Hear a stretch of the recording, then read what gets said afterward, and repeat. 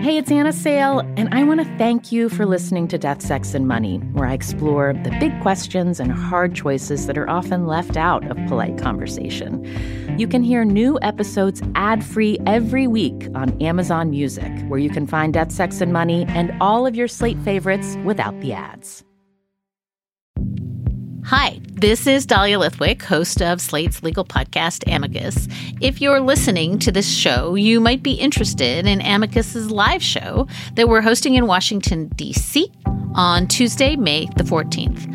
My colleague, Mark Joseph Stern, and I will be talking to some amazing guests, including Sherrilyn Ifill and a sitting state Supreme Court justice, all about how originalism, a relatively recently invented way of interpreting the Constitution, has taken over the Supreme Court and radically reshaped the law. It's been doctrinal rocket fuel for the conservative legal movement and facilitated the rolling back of abortion rights, the expansion of gun rights, and the obliteration of the separation of church and state. And as another wildly consequential Supreme Court term careers to its end, the court's originalists are on a tear. But there's something you can do about it, and we hope you'll join us in D.C. on May 14th to explore the possible pathways out of the current situation. Go to slate.com/Amicus Live for tickets. Hi, it's Anna. Before we start this episode, I want to remind you there are just a few days left to contribute to Death, Sex, and Money and to have your donation matched by the Tao Foundation. And to say thank you so much for your support, we are sending everyone who donates any amount between now and the end of the year a Death, Sex, and Money sticker. We really appreciate your support so much. Okay, here's the show. I was a demon child. He suffered a lot. And that makes me sound like I'm fucking Jesus. Like, I just... You were suffering a lot, and yeah, it was awful. Yeah, it was tough. This is Death, Sex, and Money. What were you looking for? Huh? Money? The show from WNYC about the things we think about a lot. The dead know only one thing. It is better to be alive. And need to talk about more. Did you have sex with her? To hell with sex! I'm Anna Sale. Earlier this year, we did an episode about near-death experiences. Bex Montz was one of the people I interviewed. He's a 23-year-old trans man who survived a suicide attempt, and he wrote into the show about it. Like, I legitimately didn't think that anything was going to come of it, because I just don't think that my life is that interesting. It's probably not going to go on air. This is Bex's mom, Katie Ryan. She knew about Bex's suicide attempt, but it wasn't something Bex shared with the rest of their family until the podcast came out. One of my niece's friends listened to it and recognized his name. I'm like, you used your whole name on that thing, you know, and this podcast is kind of a popular podcast. I think you know that. I guess I didn't, think it through. I was like, yeah, why not? It's fine. Was it fine? I sort of figured they all assumed. I've been mentally ill since I was 13 years old. Jesus Christ, I hope there's a suicide attempt in there somewhere, or else I'm like, what have I been doing with the last couple of years, you know? This is something that stayed with me about Bex after the first time we talked. He's really funny, even when he's talking about some of the darkest moments in his life. After I moved to California, I remembered Bex lives in the Bay Area too. I wanted to meet him in person and meet his mom. Because Bex had told me that after he attempted suicide in 2014, when he woke up in a hospital room, the first thing he saw was his mom sitting in the corner. When I got to the emergency room, it was weird. He was in a pod by himself, and there was nobody in there taking care of him. And I didn't realize he wasn't conscious. And I tried to wake him up, and he's a super light sleeper, and just touching him normally would have bolted him upright. And I shook him, and I was turning his head, and it was just floppy. And I was like, oh shit, he's unconscious. Katie's a doctor. She's an OBGYN, and she works at the hospital where Bex was treated. I've, sat in that ICU with patients. I've been in the room that he was in. So it was, it's just surreal. Bex has struggled with depression since he was a kid. But that day, he took a lot of pills. He slit his wrists, too. Before he slipped into a coma, Bex called 911. That saved his life. After spending a few days in the hospital, Bex went back home to live with his mom. He wouldn't talk to me about what happened at home. I had a therapist that I still have a therapist that I really, really like, and I see like twice a week. And so I was talking to him, and I sort of figured that you were like you were there, like you knew what happened, like you saw me, like you. Yeah. So it sort of felt like there's still parts that I don't know, though. I guess. Like you cut yourself, and like what happened to the blood? There was no dirty rags anywhere. I couldn't find them anywhere. Like what did you do with them? I don't know. EMT cleaned up. They came in. They called some cleaning ladies, and they came and scrubbed the whole house. It was great. You're lying. No, I know. I mean, I don't know. I don't know. Like the reality is that I don't know. Like I don't know part of it. Like there's not a whole lot. Yeah.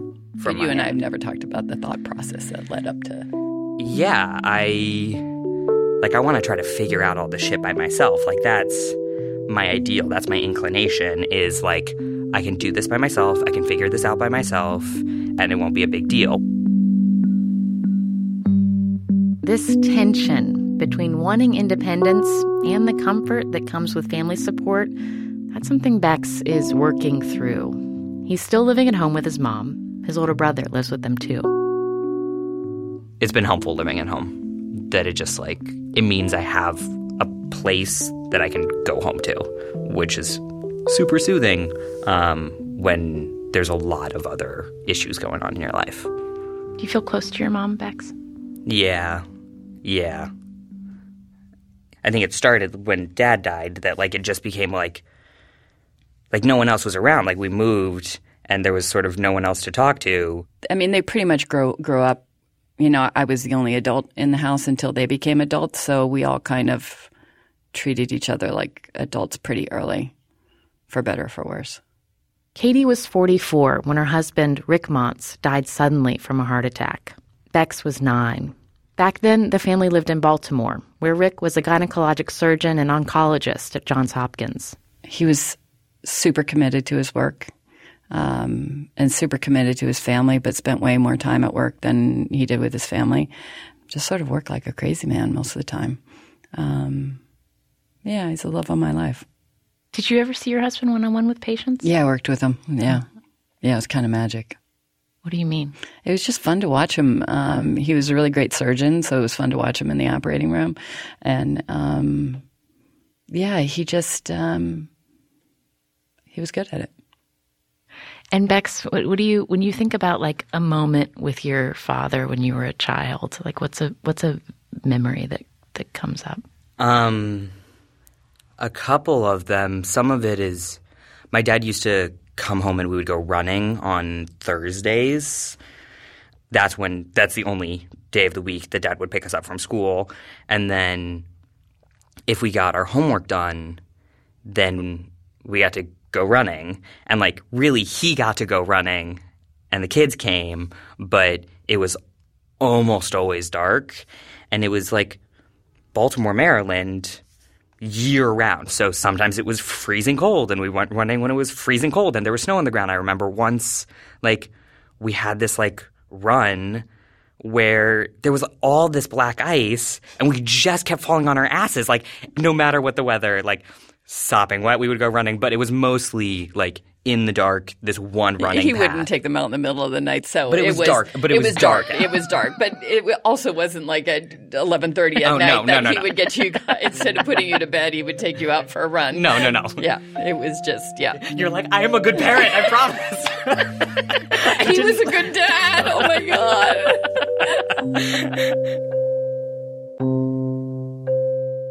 So you and your husband were both in your 40s.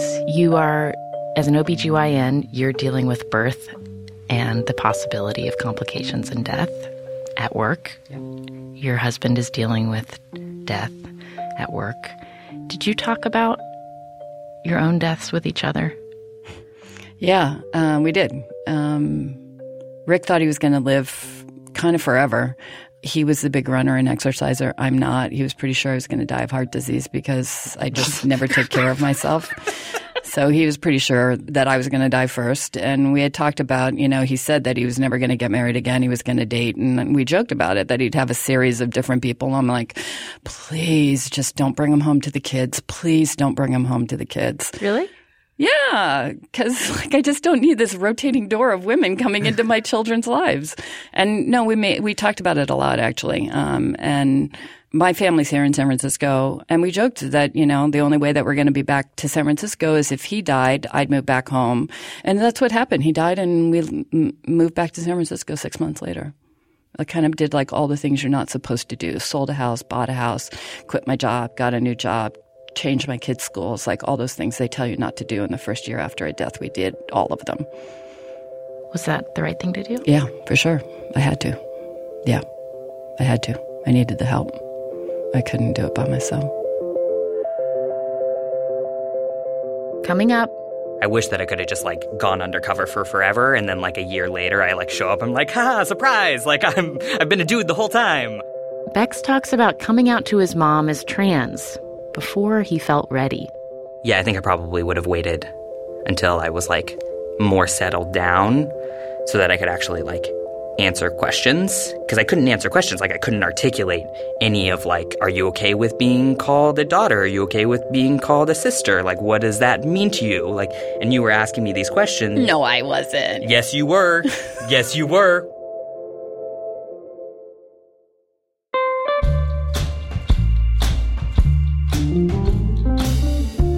It's the end of a year that, good or bad, is leaving its mark on many of our lives. A lot of the internet has decidedly turned against 2016, but one bright spot I noticed was a series of tweets from Jihan Crowther, whom you met in our episode called Why You're Not Having Sex. She's noticed that as a Black woman, her opportunities to have sex are much better when she leaves the U.S., and she talked to me about that on the show.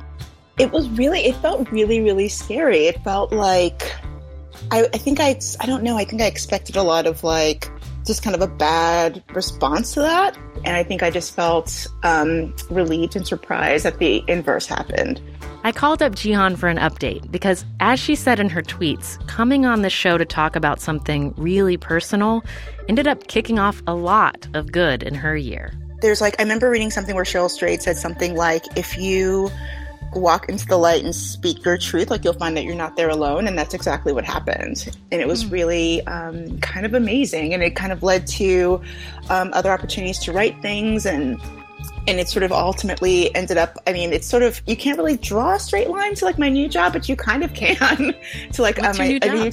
I'm writing for a new HBO TV show that's being run by a hero of mine. I didn't think I would sort of land in a place like that, kind of starting with just kind of telling the truth about things that are hard to talk about. Jihan says she's writing for a show with Alan Ball, the creator of 6 Feet Under. All this happened less than a year after she decided to quit her full-time admin job to finally try to support herself by writing. She's still not dating much, but after her 2016, Jihan says she's not too worried about it. I don't feel hopeless about it at all. And that's just maybe just me ignoring history or ignoring my own experience.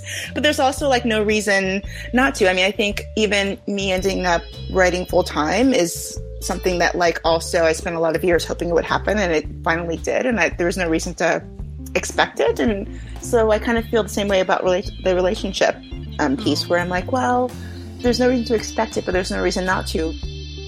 One of the pieces Jihan wrote this year was for Jezebel. We posted it on our Facebook page. It was called What Dating Abroad Taught Me About Stateside Racism. And on a personal note, I want to thank all of you for your support for the show and for me during 2016. I shed a life that I knew and loved for this whole new world of parenthood and California that I'm really excited by, but just getting used to. You have shared your stories with me and with each other, like Jihan did, stories about what you've experienced and how you've gotten through. So in this next year, let's keep doing more of this, listening to each other and pushing each other to be more honest, brave, humble, and kind. I need this. I think we all do. Happy New Year.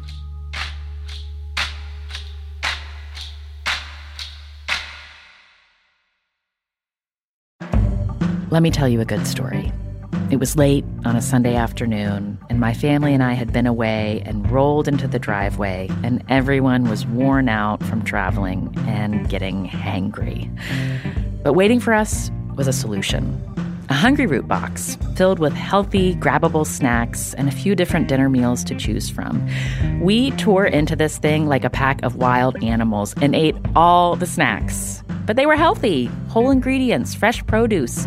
And then we were set for dinner a few hours later, which only took about 15 minutes to prep and cook and get on the table. I was so grateful to my past self for doing my current self this solid by ordering this box. And it was easy. I took a short quiz to tell Hungryroot what kinds of meat my family eats, the sorts of flavors we like, any dietary restrictions we have, or just things we're trying to avoid, and when I wanted the box to be delivered. Right now, Hungryroot is offering Death, Sex, and Money listeners 40% off your first delivery and free veggies for life. Just go to hungryroot.com/DSM to get 40% off your first delivery and get your free veggies.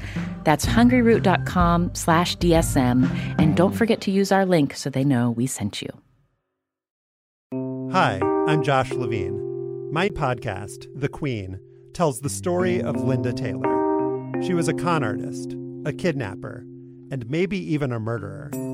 She was also given the title the Welfare Queen, and her story was used by Ronald Reagan to justify slashing aid to the poor. Now, it's time to hear her real story.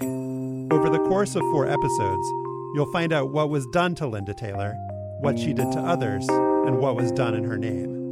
The great lesson of this, for me, is that people will come to their own conclusions based on what their prejudices are. Subscribe to The Queen on Apple Podcasts or wherever you're listening right now. This is Death, Sex, and Money from WNYC. I'm Anna Sale. Bex Montz says losing his dad was really hard, but he remembers feeling depressed even before that, as a really young kid, and not understanding why. I got really sad when I was a little kid. Like, I was in bed late at night getting very sad and having to, attribute it to something. I remember, one of your friends died. Oh, yeah. And I would always attribute it to that because that was, the one, bad dead thing that I knew happened, that I knew was, acceptable for me to be sad about. And he cried at the end of every movie. And it just was this emotional outburst at the end of a movie, and then he would just be in tears. After his dad died, Bex continued to struggle with depression. He says junior high and high school were a disaster. He hadn't come out as trans yet. And I was just, fucking miserable and just wanted it to be, over with. What was your plan for when high school was over? What was the, fantasy?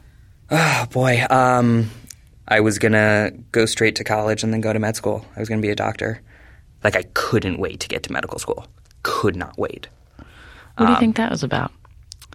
I mean, Freud would have a fucking field day, but, I'm sure some of it was dad stuff. And some of it was that, medicine was how I was taught. This is how you have a job that you find interesting, where you can help other people, and you can constantly be curious, and, medicine is how you do that. Medicine is that job. And so it felt really right and the right thing to do.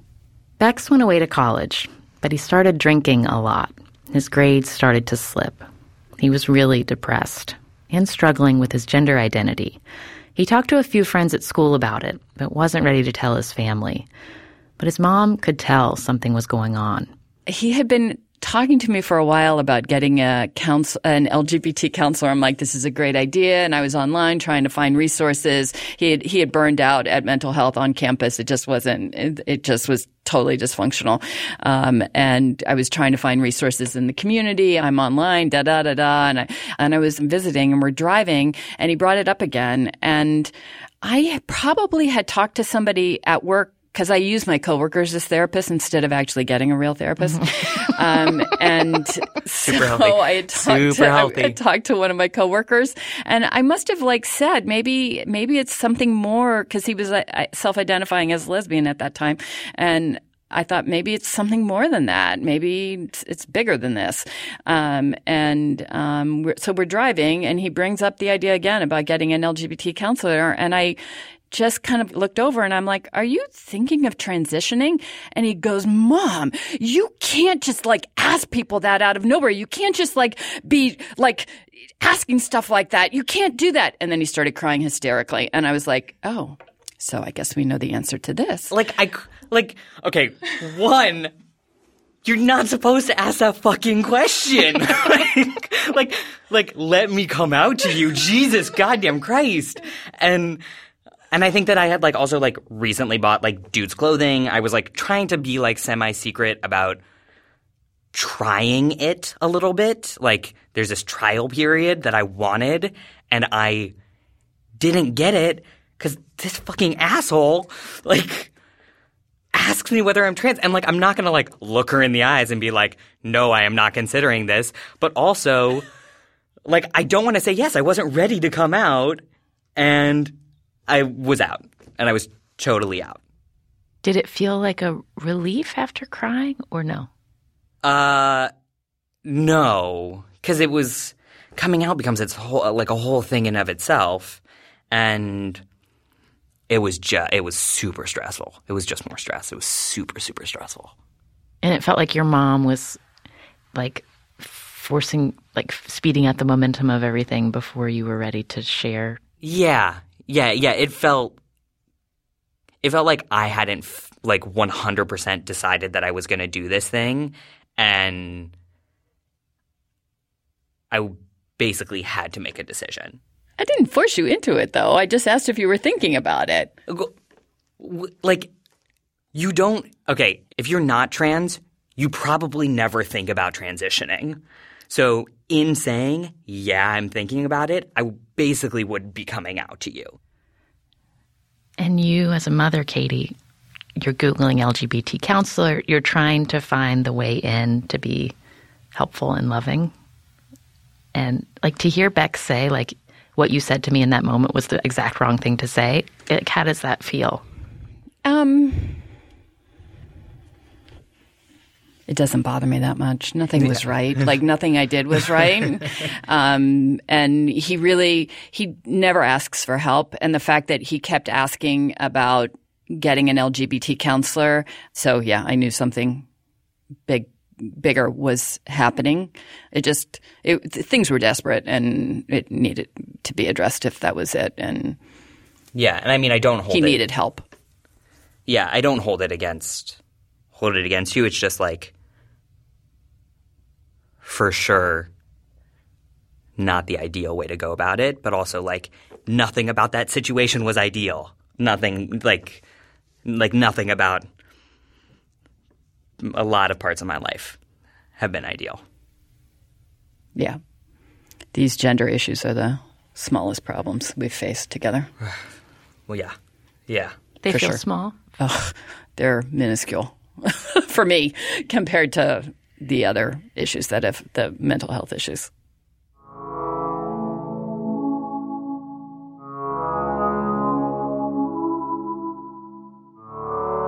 Those mental health issues were why Bex eventually dropped out of college. He moved back home with his mom, got sober, and got top surgery. It was after all this that Bex tried to kill himself. He didn't tell his mom how bad he was still feeling. That's not my inclination at all, and particularly when I'm super depressed. I don't want to be talking to anybody, and so I don't. And Katie says that's made her question everything. I never know what's real, what's not real, and what's okay, what's not okay. That even when it feels like things are good, I don't trust it because it's just safer not to trust it and to just kind of keep my eyes open and think and wait and watch and try to be there. Do you feel like you're able to watch Bex and try to keep him safe?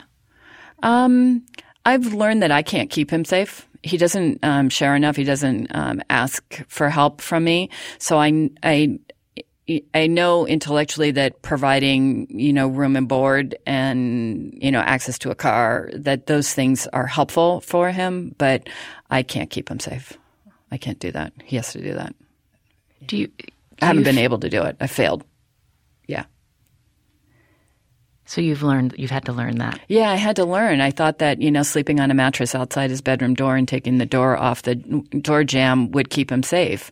And it meant that, he wasn't – it meant nothing. It meant that I was pissing him off because he didn't have a door to his bedroom and I was sleeping on the floor outside his bedroom because I couldn't trust him.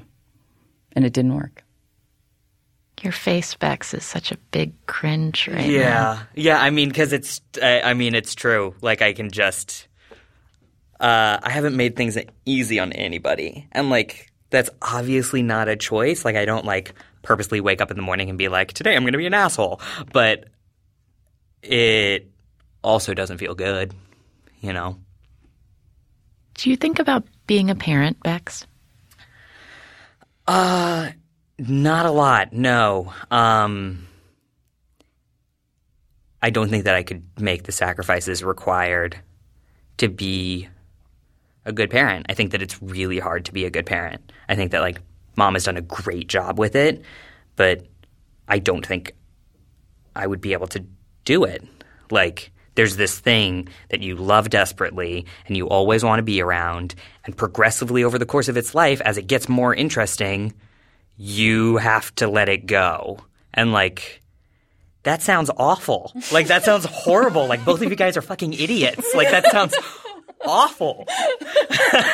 And, I think I'm too self-centered. Do you think being a parent would take you out of yourself? That it would force you to stop spending so much time perseverating about things that don't need to be perseverated about? And fill your day with other stuff? I think that's idealistic. I don't think so.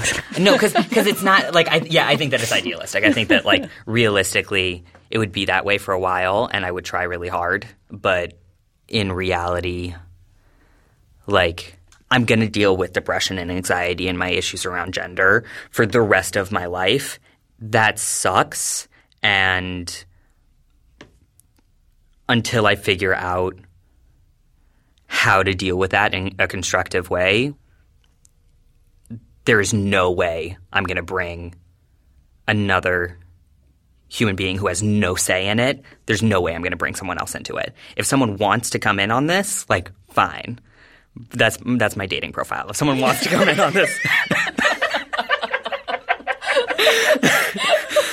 But I'm not going to force anyone, I had to say when you said, you guys are fucking crazy, I think I have a 5-month-old baby, and hearing you, I have related to you, Katie, more than I expected to in this conversation, and the puzzle of having so much love to give to your child, but needing to find just the right slots where they'll let you give it. Yeah.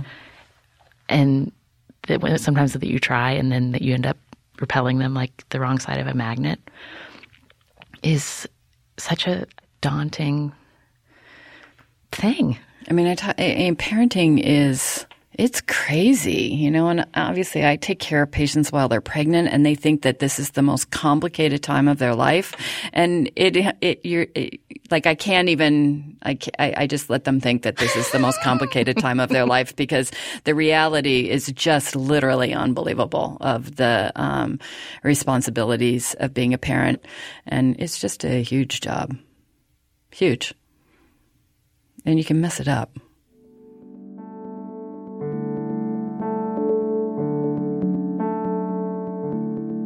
It's been 14 years since Katie lost her partner in parenting, her husband, Rick.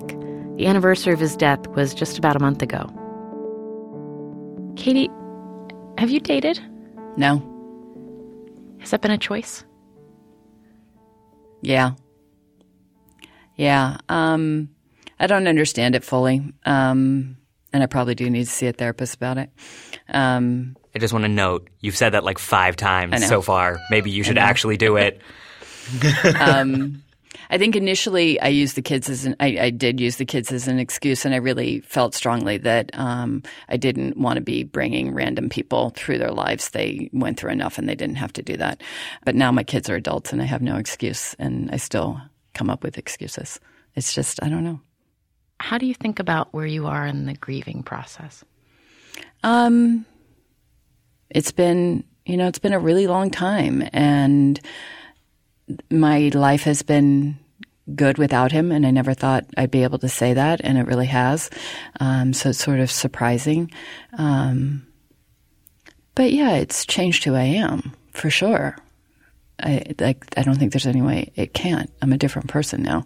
There was part of me that was just completely crazy and wild about him, and it was hard in the first years. And I think it dawned on me one day that I think that girl left me. I think that it was too painful for part of me to want to be with him, and I just had to let her go, and she left. And I didn't know this happened, but one day I just knew that she wasn't bugging me, that she wasn't making my life hard. And it was kind of a relief. She just wasn't there torturing me anymore, because it was bad. It just felt like I just wanted to be with him, and there was no way I could do it. And yeah, she just went. When did she go? It was a couple of years probably after he died. At least a couple of years, 4 or 5 years probably. It's not a bad thing. But it's not super great either.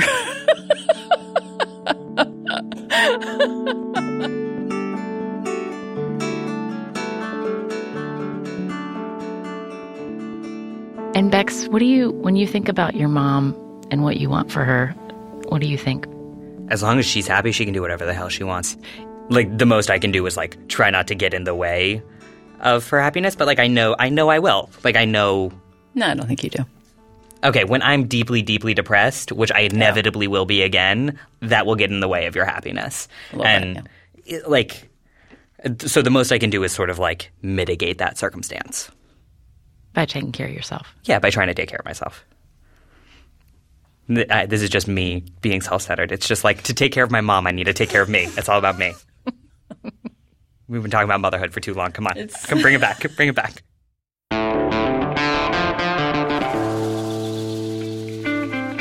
That's Bex Montz and his mom, Katie Ryan. They live in San Francisco. Bex is reapplying to college programs now. He's thinking about pursuing a degree in public health. Katie hasn't yet made a therapy appointment. Death, Sex, and Money is a listener-supported production of WNYC Studios in New York. I'm based at the Center for Investigative Reporting in Emeryville, California. The team includes Katie Bishop, Chester Jesus Soria, Emily Botine, and Andrew Dunn. The Reverend John DeLore and Steve Lewis wrote our theme music. I'm on Twitter at Anna Sale. The show is at Death, Sex, Money. And please, if you like the show, give us a review on iTunes. Just go to the iTunes store, search Death, Sex, Money, and click on Write a Review. By sharing your thoughts, you'll help new listeners find the show.